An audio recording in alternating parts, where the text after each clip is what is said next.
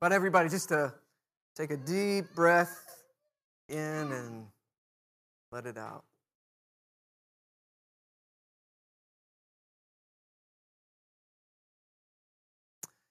Well, a hearing test is kind of standard practice for most doctors' offices, especially if you're going in for a checkup or a wellness check. My guess is most of us here have had a hearing test done at one time or another. The doctor inserts the device in your ear and plays different tones that sound at different frequencies, and then if you hear the sound, you raise your hand. Scientists say that a human being's hearing range, in terms of the different frequencies that we can hear, range from about 0 to 200 decibels.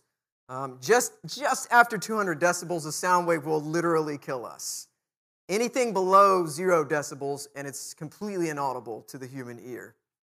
A whisper is about 15 to 30 decibels. A normal speaking voice is about 60 decibels. A motorcycle is 95, thunder is about 120, and a jet airplane is 150. At 145 decibels, our vision becomes blurry because the sound actually vibrates our eyes. And at 200 decibels, as I mentioned, or at 195 decibels rather, our eardrums rupture. What about a spiritual hearing test? Like raise your hand when you hear God's voice. How do we hear God speak to us? Is there like a certain frequency? Have there been times where we could raise our hands, say, I think God was saying something to me. I think God was speaking to me. Or is that something maybe we want more of?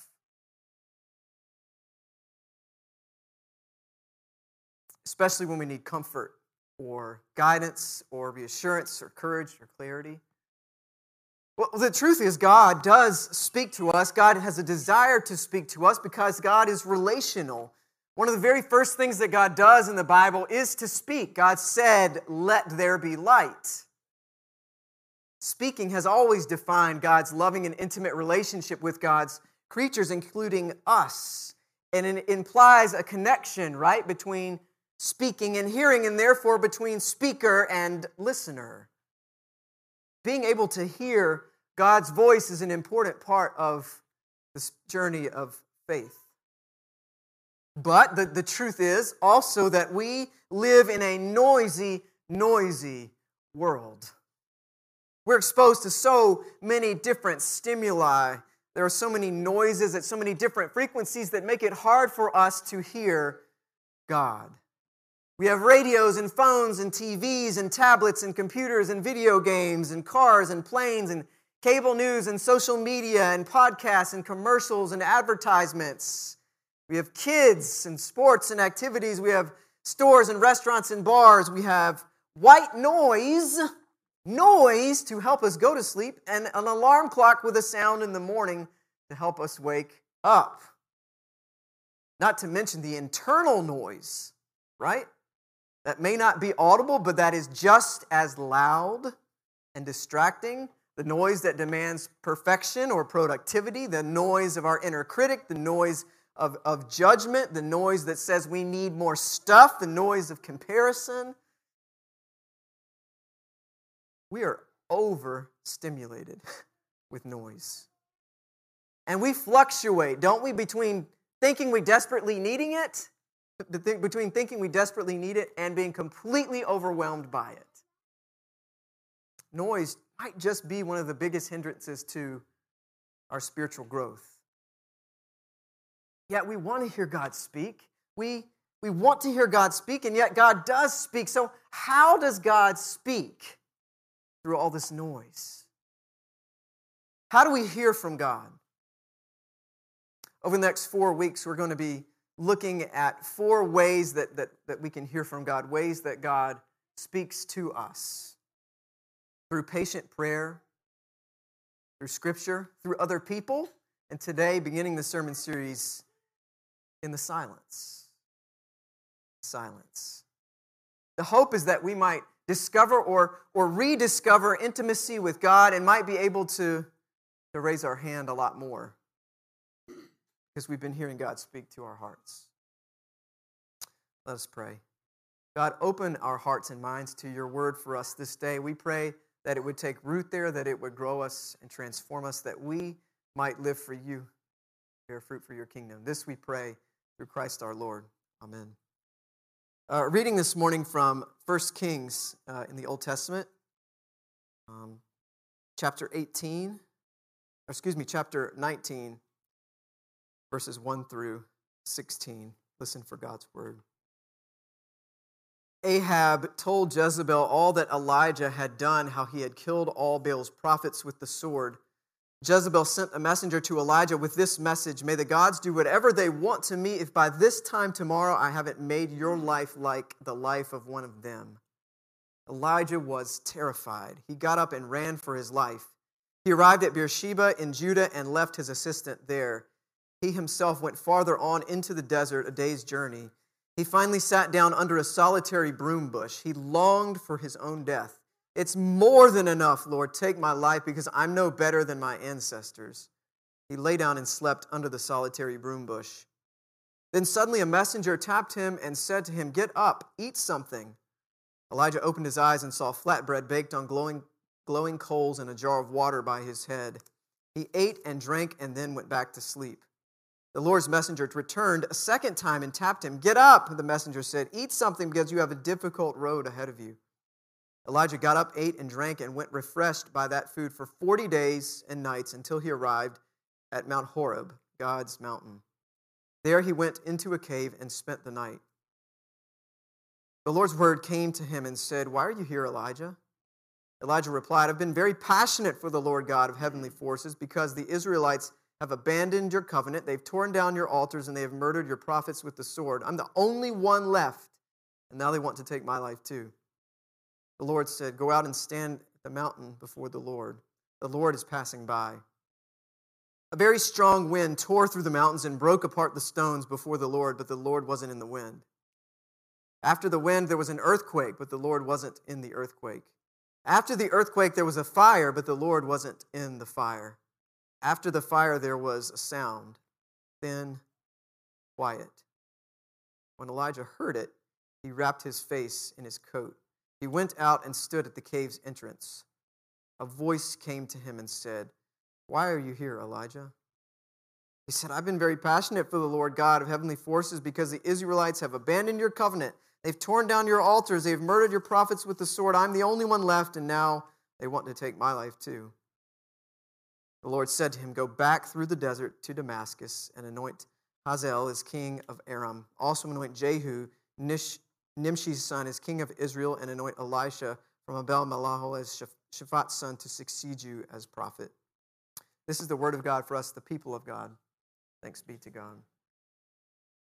It's surprising, right, how loud silence can be when you're not used to it, especially when you don't expect it from God. And yet that's exactly what got Elijah's attention and where he heard God speak. And Elijah desperately needed to hear God speak. You see, just a chapter earlier, Elijah was riding high, feeling large and in charge. He had just staged one of the greatest, most spectacular public demonstrations of the unique power of the God of Israel. Before all Israel, he challenged all of the prophets and worshipers of Baal to a kind of divine showdown. And in a scene that looks like it came straight out of an Indiana Jones movie, Elijah calls on the name of God, and God's fire falls and consumes the offering, the water, and the altar that was there.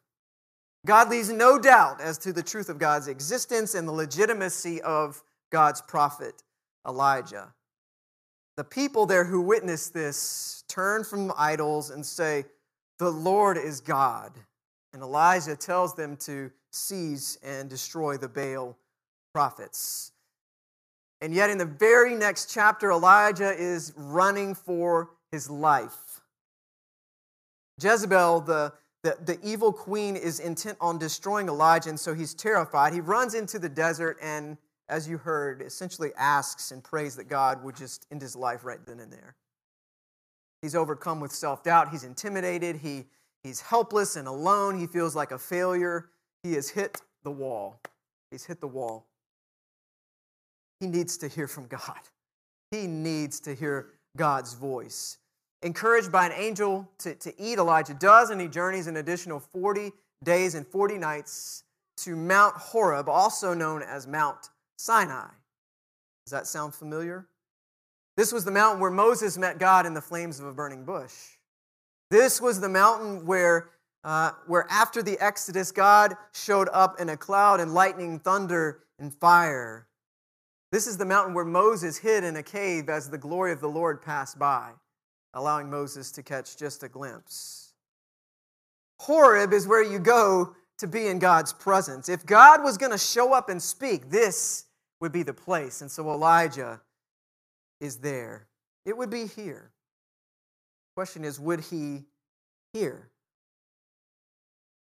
Elijah hides himself in a cave there, and the story tells us that a very strong wind rips through the mountains and breaks apart stones before the Lord. But the Lord isn't in the wind, and Elijah remains in the cave. He does not draw near.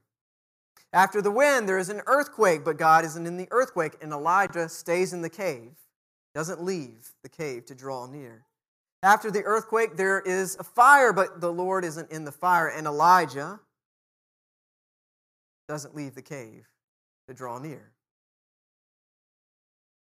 After the fire, there is a sound, thin, quiet. Some translations say still small voice, some say a quiet whisper, some say silence. The Hebrew can mean all of those things. When Elijah hears this, he wraps his face in his coat and he gets up and he goes out of the cave to draw near. And a voice comes to him and says, "Elijah, why are you here?" It was the silence that signaled God's presence, not absence. It was the silence that signaled God's presence, not absence. It was in that thin quietness that God spoke. A gentle whisper drew him out of hiding, got Elijah's attention. I remember having some friends over to our house for dinner, and they brought their kids, and of course we had our 3 boys, and after all the energy supplied by dinner and dessert, fresh off of that energy, they were playing loudly and chaotically and having a good old time. Now, as parents, we'd all learn, of course, that you have to ignore the noise and distractions if you're ever going to have a conversation. You can't wait for it to go away. But at one point in the conversation, however, we all stopped talking and we looked at each other with wide eyes. Not because of a loud noise, not because of a boom, but because all of a sudden there was silence. All the parents in the room know this. Lengthy silence. That's what got our attention. That's what was louder than the chaos of children's play. We worried more when they were quiet than when they were noisy, and rightly so, because I think one of my boys was climbing a bookshelf to get something. In a world of noise, maybe silence gets our attention. Maybe God knows this. Elijah discovered this to be true. He steps out of the cave and starts to pay attention, not with the noise or the stimuli of earthquake and fire and wind, all of which could have been ways God could be present, but with the silence. God knows how to get through despite the noise. Perhaps Elijah, perhaps we would expect some grand, massive, overwhelming revelation to Elijah or to us that would convince him or us of God's power. But sometimes it's not in the loud, the overwhelming, the spectacular that God speaks to us.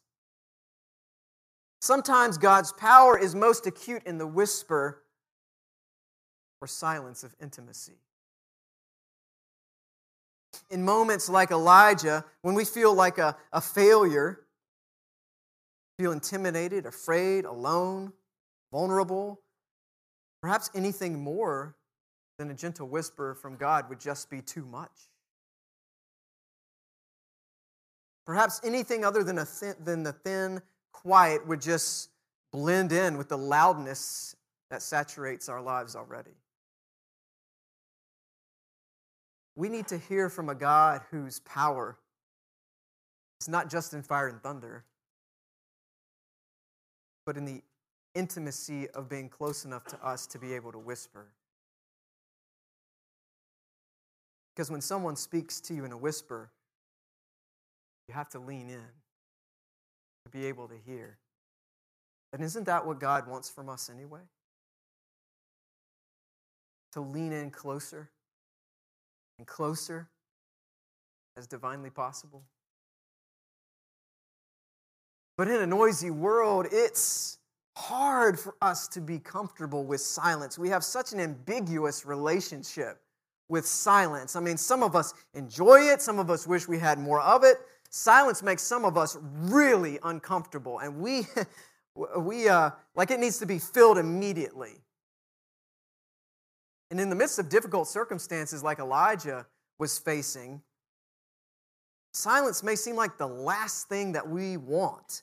Like we want to hear God say something unmistakably clear. Like, God, this is happening to me. I feel like I'm at the edge of the earth. Please say something. Silence, which we associate with absence. But Elijah associates it with presence. God's presence. God speaking. It is in the midst of this thin quiet that God asks, Elijah, what are you doing here? And reminds him that he is not as alone as he says. I'll never forget one of the best teaching nuggets that I ever got for leading small group conversation. Well, we were talking about the silence that inevitably happens sometimes when you're in a small group and you're talking about something, you're answering questions. And our instructor said, instead of trying to interject too quickly or to fill the silence, treat the silence like another person in the room. Treat silence like another person in the room. I thought about that this week as I was reading this passage and thinking about how God speaks to us in the silence. What would it mean for us to treat silence like God in the room? What if it drew us out of hiding so that we could hear from God, even if the hearing from God was simply just the reassurance of God's powerful and intimate presence with us? Sometimes God speaks not with a booming voice, but with a quiet presence. What would it mean for us not to feel so compelled to fill the silence or expect God to? What would it mean for us to trust the quiet and not be afraid of it? To really pay attention, because what if the silence is not God being silent, but God trying to get through? Elijah hears the calm that comes after the storm, and it is in this silence that Elijah somehow encounters and hears from God, in a silence that actually says everything. I am here. I am here.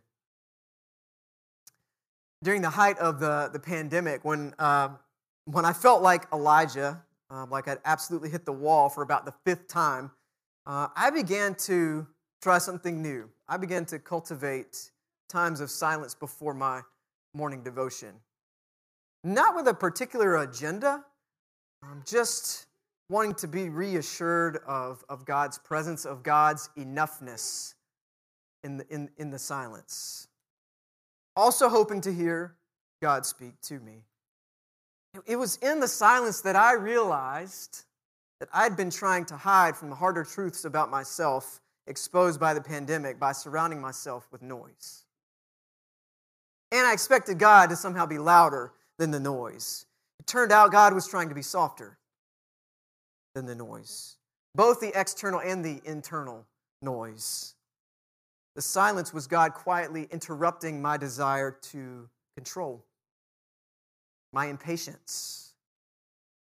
The silence forced me to be helpless for 5 minutes. 17th century philosopher Blaise Pascal argued that we try to hide from the harder truths about ourselves by surrounding ourselves with noise. He called it diversions. But these diversions, he said, ultimately stop us from facing what needs to be confronted if we're ever to truly live.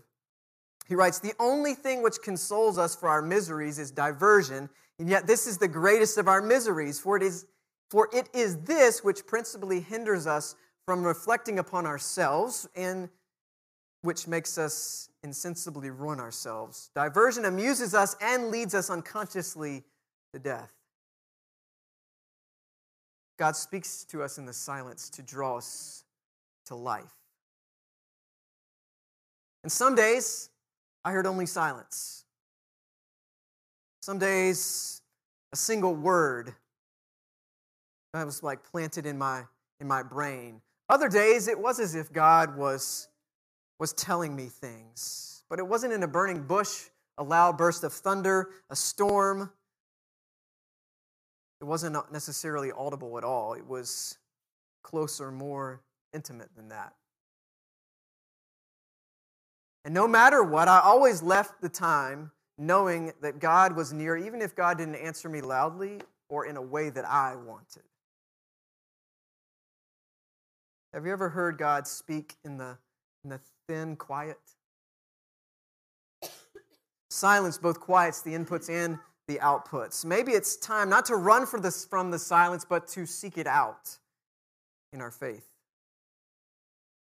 When we cultivate and put ourselves in positions where noise subsides and it's just us and God and no external stimuli, we have a chance to hear God speak. And more importantly, just to be assured of God's loving presence. So even if the silence is nothing more than just a chance to pay attention to what we see around us, to what we see God doing, where we see God at work in our own lives and in the world, and friends, that's worth it.